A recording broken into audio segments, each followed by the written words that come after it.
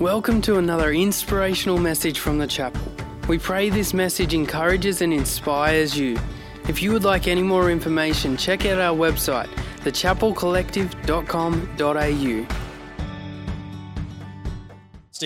Anyway, hey, we're starting a new book in the 8:30 service. How we do this, we got one you there.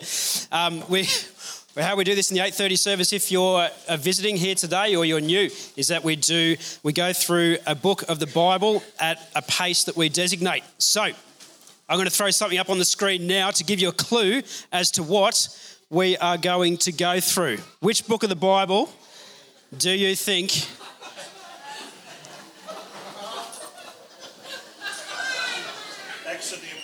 Acts of the Apostles. No, there's only 8 there.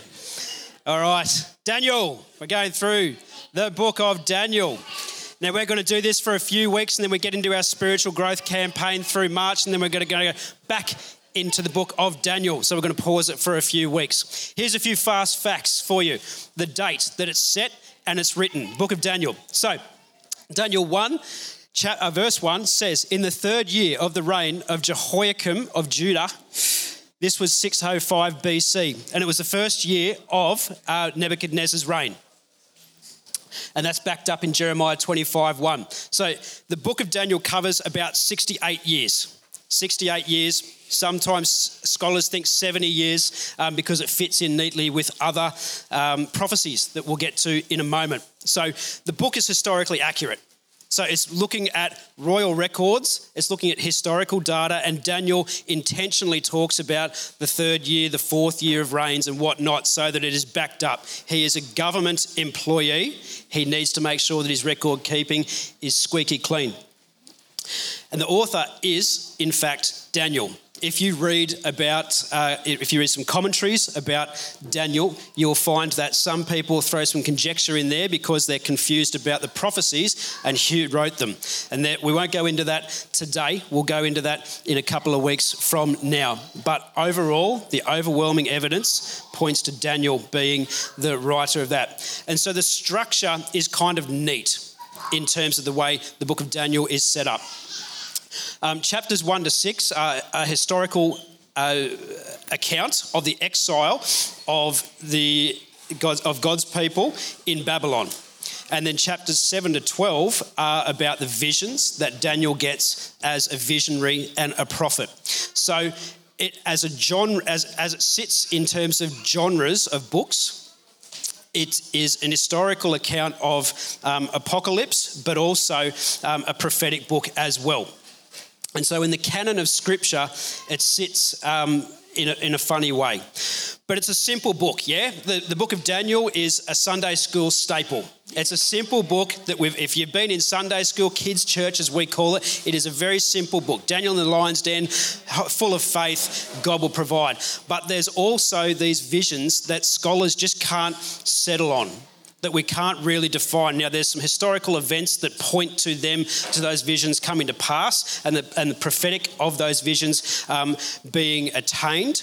But as my Bible college lecture said when I was doing Daniel, we're not going to examine on this because it's far too hard for scholars to agree. So anyway, in the chapel, in a few weeks' time, we're going to go through the visions anyway. We're going to have a real good crack.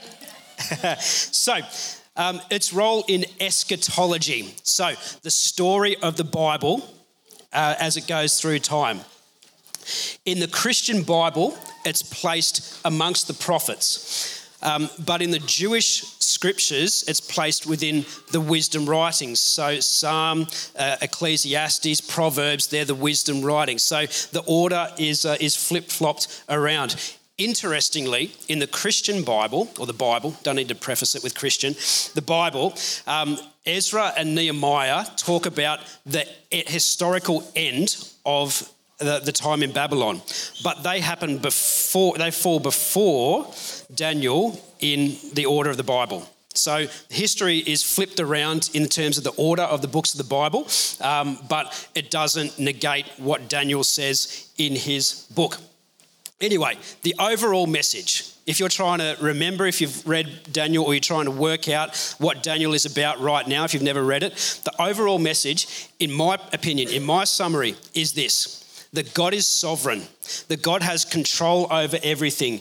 And even though bad things happen, like God's people being taken from Jerusalem, being taken out of their homeland and put into exile in Babylon, God still had overruling power and eventually dealt with human evil. And he was in such control, such obvious control, before and after, that when we take a helicopter view of our circumstances, we can see that God is in control, even if our prayers aren't being answered right now and even if it looks like things aren't happening. Anyway, let's go through some biblical links. There's quite a few inroads in the Bible that lead to the book of Daniel, and we're going to race through those this morning. So Isaiah 39, 1-7. So the context here is that King Hezekiah of Judah, it was a wealthy and godly ruler, but he makes this mistake, and you can read about that in 2 Chronicles 29-32. So there's another book of the Bible. We've gone 3 books already. So Isaiah was the prophet at the time. Isaiah was the prophet to King Hezekiah. And so you can read about that in 2 Chronicles 32-20. So what happens is the Assyrians invade Jerusalem, King Hezekiah's patch, and he makes a deal with them. He gives tons of silver and gold to the Assyrians so that the Assyrians move out. And what he has to do is he has to strip the temple of God of the silver and the gold. So he gives that to the Assyrians. Big no-no, all right? He's violated Torah law as a Jew. And so this is what happens when he shows up in Isaiah 39, 1-7. It says, at the time, Marduk-Baladan, son of Baladan, king of Babylon, sent Hezekiah letters and a gift because he had heard of his illness and recovery. Hezekiah received the envoys gladly, so Babylonians coming to have a look around the kingdom. And he showed them what was in his storehouses, the silver, the gold, the spices, the fine olive oil, his entire armoury and everything found among his treasures. There was nothing in his palace or in all his kingdom that Hezekiah did not show them. Then Isaiah the prophet went to King Hezekiah and asked, hey, what did those men say and where did they come from? And King Hezekiah said, they're from a distant land, they're from Babylon. And the prophet Isaiah asked, what did they see in your palace? And Hezekiah says, they saw everything in my palace. There is nothing among my treasures that I did not show them. And then Isaiah says to Hezekiah, hear the word of the Lord Almighty. The time will surely come when everything in your palace and all that your predecessors have stored up until this day will be carried off to Babylon. Nothing will be left, says the Lord. And some of your descendants, even your own flesh and blood, who will be born to you, will be taken away, and they will become eunuchs in the palace of the king of Babylon. Not a prophecy that you want to hear. No, it's heavy stuff. And so Jeremiah, so we're into the 4th book now that's backing this stuff up. Jeremiah says this in Jeremiah 25, 8, 11. Therefore, the Lord Almighty says this, because you have not listened to my words, I will summon all the peoples of the north and my servant Nebuchadnezzar, king of Babylon, declares the Lord. And I will bring them against this land and its inhabitants and against all the surrounding nations. I will completely destroy them and make them an object of horror and scorn and an everlasting ruin. I will banish from them the sounds of joy and gladness, the voices of bride and bridegroom, the sounds of millstones and the light of the lamp. This whole country will become a desolate wasteland, and these nations will serve the king of Babylon 70 years. And so I'm just going to dip my toe in Daniel 1 right now before going into other books. So Daniel 1. Verse 1, in the 3rd year of the reign of Jehoiakim, king of Judah, Nebuchadnezzar, king of Babylon, came to Jerusalem and besieged it. So it happens. And that's how Daniel starts his writing. It happens. And the Lord delivered Jehoiakim, king of Judah, into his hand, along with some of the articles from the temple of God. These he carried off to the temple of his God in Babylonia and put in the treasure house of his God. Whoa. Prophecies coming true, ones that you were hoping that the prophet got wrong, but they're right. 2 Chronicles 36, the whole chapter of 36 details what happened on those fateful days where Babylonians came in over Jerusalem. And so it details the invasions, and there were brutal killings, mostly of young men, but they didn't spare women and children either. Horrific killings. They just wiped the whole place clean. And later in that chapter, it talks about the decree of King Cyrus of Persia. So King Cyrus overcame the Babylonians decades later and neatly 70 years after God's people were exiled, he decrees that the Israelites can go back to Jerusalem. So Ezekiel 12, so this is that fifth book now, I think we're up to. Ezekiel 12 prophesies about the Babylonian exile. And then if you read Ezra 1 and Nehemiah 1 and 2, it talks about the times where God's people come back to Jerusalem and start building the temple. So there's this 70-year cycle, this story, plus when prophecies happened from multiple different people who heard the God in multiple different ways. They were in multiple locations, but they all got the same thing. They all got the same prophecies leading into the book of Daniel. And so that is the God that we serve. The God that allows all these bad things to happen has these little inroads where his thumbprint's on them. He's saying, I'm working. It's going to be bad, but I'm absolutely working, and I'm going to work all things for my purpose. Yeah? Anyway, let's get into chapter 1. Daniel's an intern for the king amongst a lot of other people. And so from verse 4, it says that all these interns were young men without any physical defect, handsome, showing aptitude for every kind of learning, well-informed, quick to understand, and qualified to serve in the king's palace. Wouldn't that be great to be able to write on your LinkedIn profile? That'd be awesome. Anyway, he was to teach them the language and literature of the Babylonians. The king assigned them a daily amount of food and wine from the king's table. Good remuneration there. And they were to be trained for 3 years, and after that, they were to enter the king's service. And so his mates were Shadrach, Meshach, and Abednego. And then they go through some testing. They really want to make sure that their training is useful. And so picking up in verse 15 of Daniel 1, they forego the royal diet. So they push away the alcohol and all the fine foods. And so they do that for 10 days. And at the end of the 10 days, it says in verse 15, they looked healthier and better nourished than any of the young men who ate the royal food. So the guard took away their choice food and the wine they were to drink and gave them vegetables instead. To these 4 young men, God gave knowledge and understanding of all kinds of literature and learning, and Daniel could understand visions and dreams of all kinds.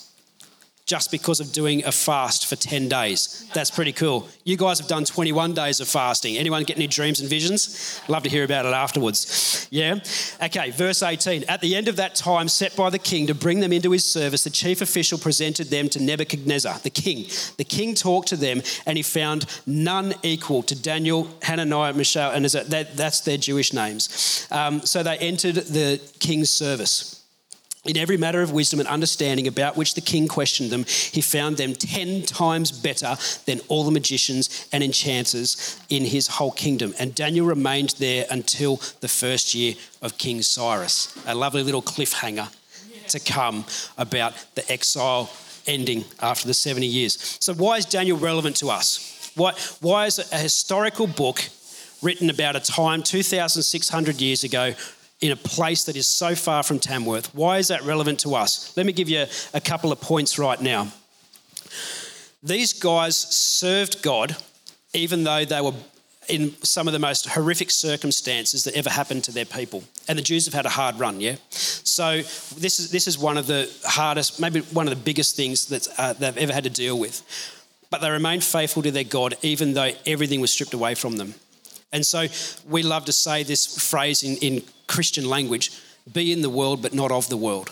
And so they were being trained as Babylonians, but they still held firm in their faith, which is so incredible.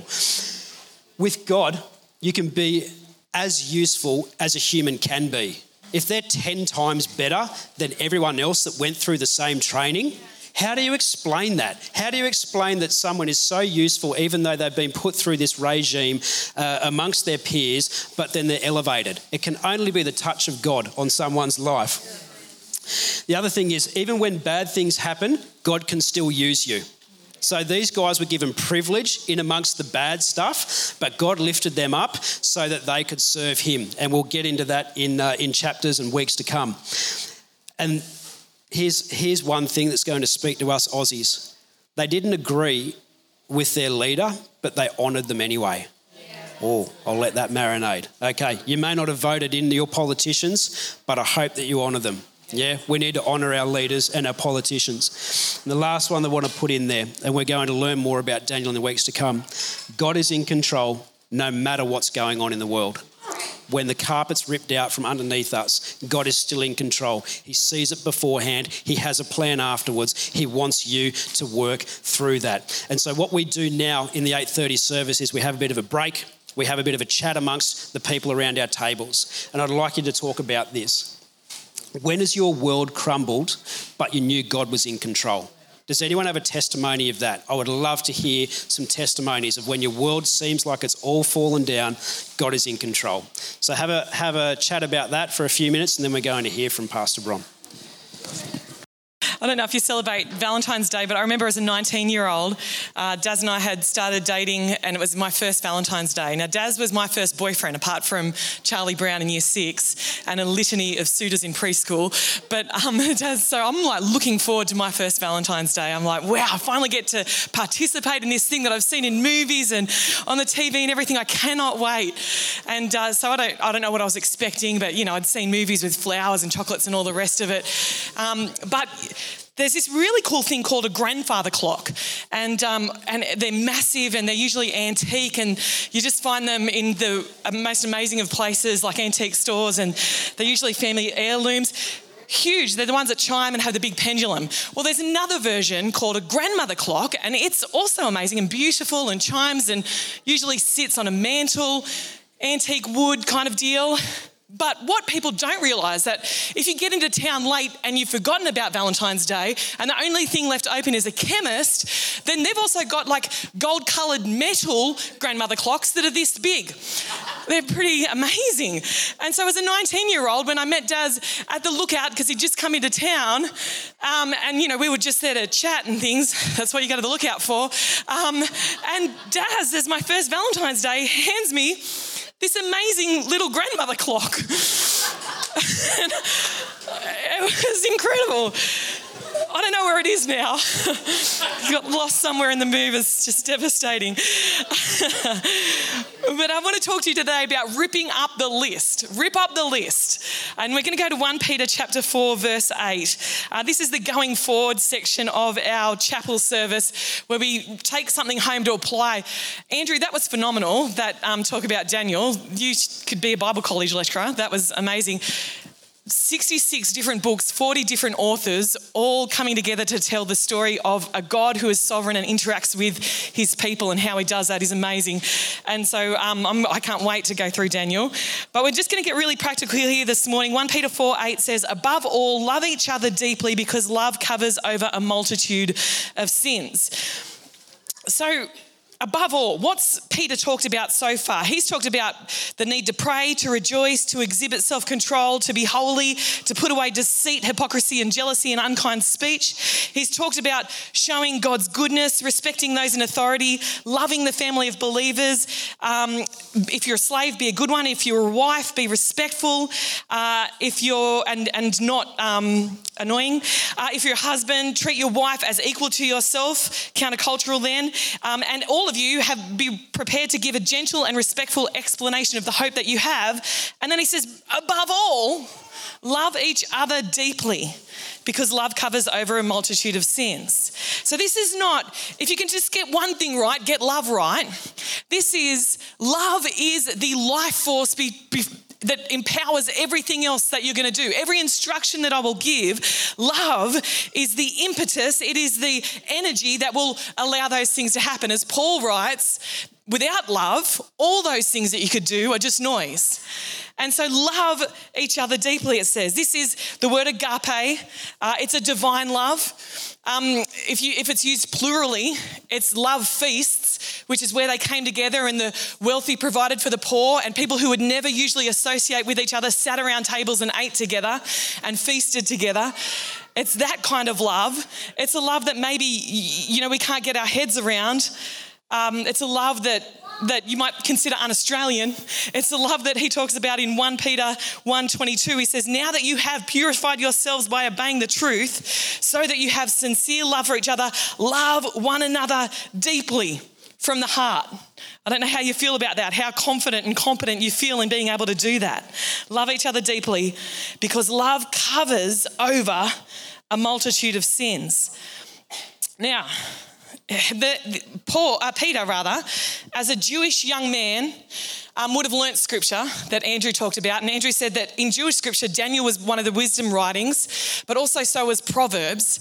And this concept is over again and again in Proverbs. And actually, Peter would have been quoting, and to a Jewish audience, they all would have understood a proverb he was quoting, which says, "Hatred stirs up strife, but love covers all sins." Proverbs chapter 10, verse 12. Love covers all sins.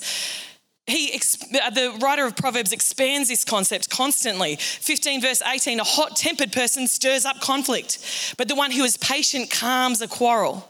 16:27, a scoundrel plots evil, and on their lips it is like a scorching fire. A perverse person stirs up conflict, and a gossip separates close friends. 28:25, the greedy stir up conflict, but those who trust in the Lord will prosper. 17:9, whoever would foster love covers over an offence, but whoever repeats the matter separates close friends. So in all these proverbs, we see that actually it's incumbent upon us to be those that cover offences. And we want to look at what this actually means. Now, not only did they have the wisdom writings that he was quoting from, but they had an analogy, a story from their history that displayed what this looked like. And this was where you might be familiar with the story of Noah and the ark, and God kind of resets humanity. It says that every inclination of the human heart was wicked. So God resets humanity, resets creation through Noah and the ark. And when it gets to the end and it's just Noah and his family and two kinds of each animal, restarting all things, Noah grows a vineyard and gets drunk. He's been through a lot, but we don't make excuses for that kind of behaviour, because the New Testament says that those who get drunk get up to stupidity. And so don't get drunk, be filled with the Spirit. That's just word for anyone who's still engaging in stupidity. Now, Noah's particular brand of stupidity was that he got naked. And we might go, oh, I know people that get drunk and get naked. I know that brand of stupidity. But Noah it's more than just a bit of a, skinny dip or whatever. This is a deep shame in their culture. And what happens is he's passed out naked, and his son Ham walks in and sees him and goes out and tells his brothers. Now, we might go, I don't want to give any family examples. Okay, move through. I'm sure that we would just consider that a bit of that's the funny thing to do. Dad's naked, go tell your brothers. But in fact, in this culture, it was a deep shame what had happened with Noah, and we're not given the details, by the way. Many scholars suggest that there was a lot more going on there, but we're not given all the details, but we just know it was a shameful thing. And so Noah's son Ham may be triggered by the trauma of being called Ham, like that was cruel. But Ham goes out and he goes to his brothers. And what they do, they grab a blanket between them and they walk into the room backward so as not to see. And the cover is going over their father as they walk in. They chose to cover their father's error. Ham chose to expose his father's error. Now, we live in a culture and a day and age that we expose our parents' errors. We talk about what they did to us so that we can explain the way that we are. And there's a time and a place for that. But this verse and what the Bible would say is that we're better to go on a treasure hunt to find out the good things about those that have gone before us, about those that are around us. If we're offended, if we get hurt, that we're actually on a treasure hunt to find out good things about them rather than amplifying the hurt. Love covers over a multitude of sins. Now, this concept of covering over has really negative connotations in our society, right? Cover up, covering, it feels like it's either dishonest or it's, some kind of bullying or intimidation, that we're covering that kind of thing up. And Daz and I always want to make clear that we're never for people staying in unsafe situations or where your family is unsafe. So much so that we're out to dinner recently and someone was treating their date badly, and it got to the place where I went out and said, well, come on, son. And Daz was like, Bronwyn, you're an idiot. Go away. And I'll calm this whole situation down. So praise the Lord for Darren is all we've got to say there. Okay, so I don't know, that's not in the notes. Love covers over a multitude of sins. We don't want to cover over bullying or intimidating behaviour, that we stand up for bullying and intimidating behaviour. And where there's dishonesty, we bring truth to that situation. But we cover over sins that are able to be done away with. Let me explain what I mean by that. By going to, sorry, Marie. By ripping up the list, firstly, of expectations. This is kind of the level where we want to land this at. Ripping up our list of expectations. I want you to consider for a moment who Andrew was talking about. The Israelites who are in exile. How would they have felt towards when they've heard the expectation of a God who will provide for them, of a God who will look after them, of a God who will provide their every need and be in a covenant relationship with them? Now, regardless of the fact that they have totally turned away from him, that they have no right to claim that covenant relationship with him, they have regardless, they've been taken out of their homeland and put somewhere completely different. Many of them made eunuchs, many of them completely disappointed with what God has done. And their expectations of who God would be for them would have been decimated. Now, Zephaniah, another book that talks about these same events, says in chapter 2, verse 3, and it's not on the screen, he says, "Seek the Lord, all who are humble, and follow his commands. Seek to do what is right and to live humbly." This is after he said there's going to be an exile. You're going to be defeated. You're going to be carried away. Judgment on your sins is coming. He says, seek to do what is right and to live humbly. Perhaps even yet the Lord will protect you from that day. Perhaps even yet. I don't know about you, but that's not kind of the language of claiming it and faith. But he's saying, look, regardless of what your expectation is here, your behaviour is what's important. It's about you and how you're going to respond to this. And perhaps even yet God will do something, but even if he doesn't, what are you going to do? Are you going to live humbly? Are you going to be the person that decides that it's incumbent upon you to do the right thing? Rip up the list of expectations on God, on others, and on yourself. John Bevere says in his 1994 book, The Bait of Satan, Keeping Yourself from the Trap of Offence, he makes the whole book's predicated on the concept that there are expectations and then there's reality. We have expectations of people and then we have reality. And the gap between those two is where the trap of offence lies. So because you're my family, I have greater expectations of your loyalty towards me. And so that's a bigger gap between the reality and the expectation. So the risk of offence is so much greater. Let me tell you that in the church, because we're Christians, we have greater expectations on each other. We look in our workplace and we expect people to do what they're doing because they don't even claim to love Jesus. So when someone does something to us in here that hurts our feelings, the gap between expectation and reality is so much greater. And I want to say to you, rip up the list of expectations and just concentrate on what you're doing. Just be humble and concentrate on what you're doing, like Zephaniah said. Keep some things on your list. Don't rip up the list altogether, like tear bits off. When I wanted to marry Daz, or a husband, from the age of 14, I started praying through a list. I wanted to marry a tradie, someone who was tall, dark, who also was a musician and a singer, hilariously funny. And I got one thing that was on my list. Now, Daz is actually super funny now, but at the time, he was just massively intense, weren't you, Daz? Like, he was known as the intense guy in our youth group. But the one thing on my list was that someone who loved Jesus more than I did. And that was 100% who Daz was. So keep some things on your list, but don't let the things on your list be the Mother's Day that you saw on Instagram or the kid's birthday cake that you saw on Pinterest or the business that you saw some guy on YouTube build. Like, rip up all those lists of expectations, hope for things, sure, be excited about things, sure, but don't provide for yourself an offensive trap that is unnecessary.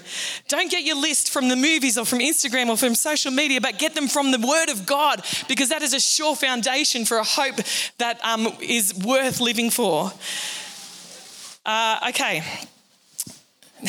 Rip up the list of expectations. You know, they say beauty is in the eye of the beholder.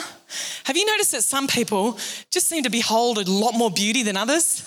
I think that it's possibly because they've exchanged their expectations for wonder. They're not wandering around with a list of expectations. They're wandering around looking for wonder. They're like, what might I see today?